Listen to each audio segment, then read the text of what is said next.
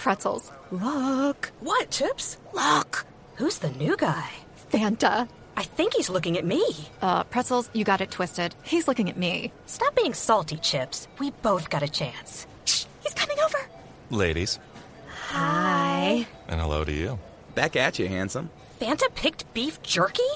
Girl, we're gonna be here a while.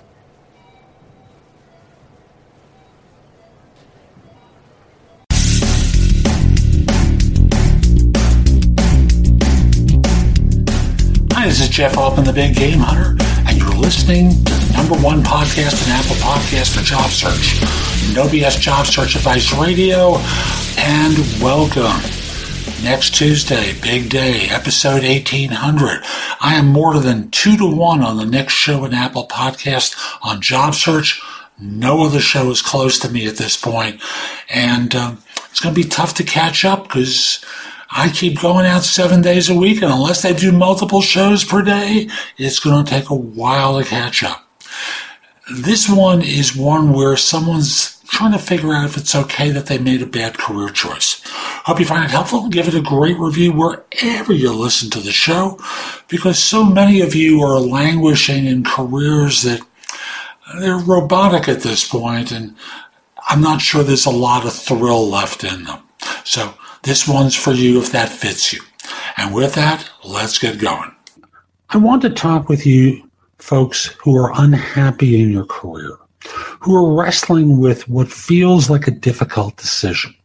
You've got a sunk cost. You've invested time and money and education in doing something, only to discover it really isn't for you.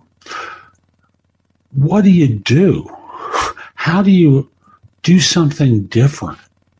And the first thing I want to say is, number one is figure out whether it's the work or the company that's at issue.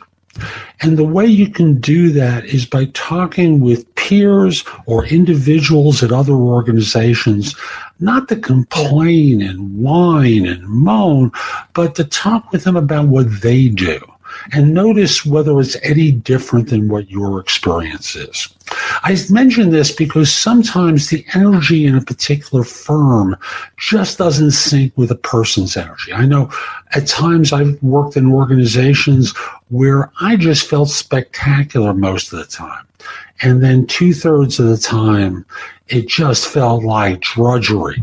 And I had that investment in time that as a salesperson, I knew that people knew where to find me and how to find me, and I didn't know how to separate myself out and not lose a lot of money by trying to go out on my own or changing firms.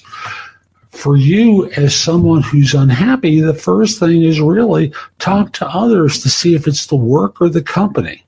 Is it your boss or the work? Now, let's work with the assumption it's your boss.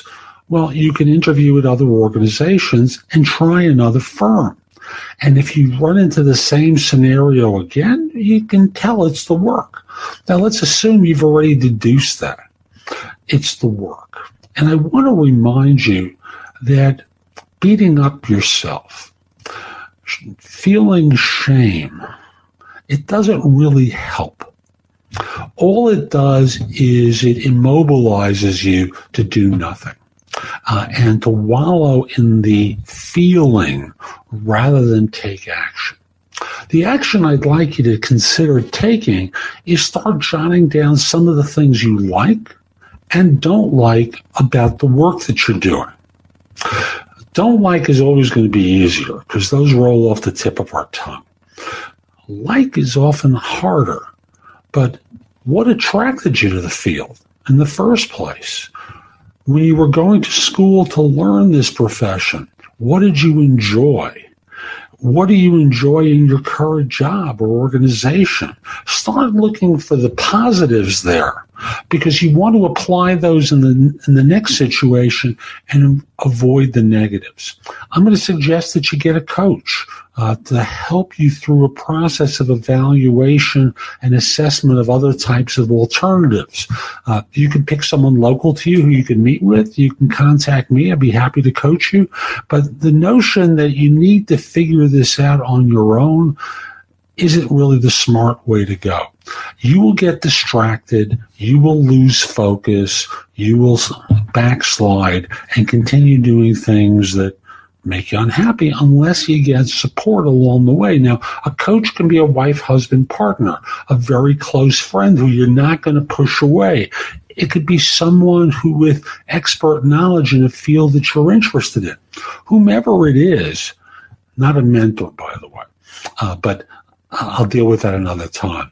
But think in terms of someone with some expertise in either the profession you want to look into or who has an expertise in career transition, and reach out to them and start paying for service. And I want to say paying for service because things that are done for free often aren't treated as seriously as things that you pay for. And even if it's, taking someone to dinner all the time, to have the opportunity to talk with them or writing a check to them, whichever form it takes, not coffee, just not enough skin in the game there, to encourage you to keep going further.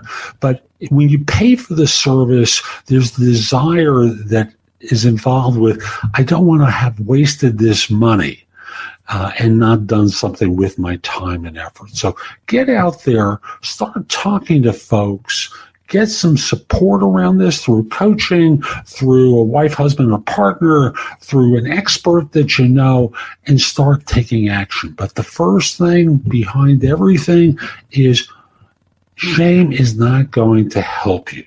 It is going to mobilize you in your pity, and it serves no useful purpose.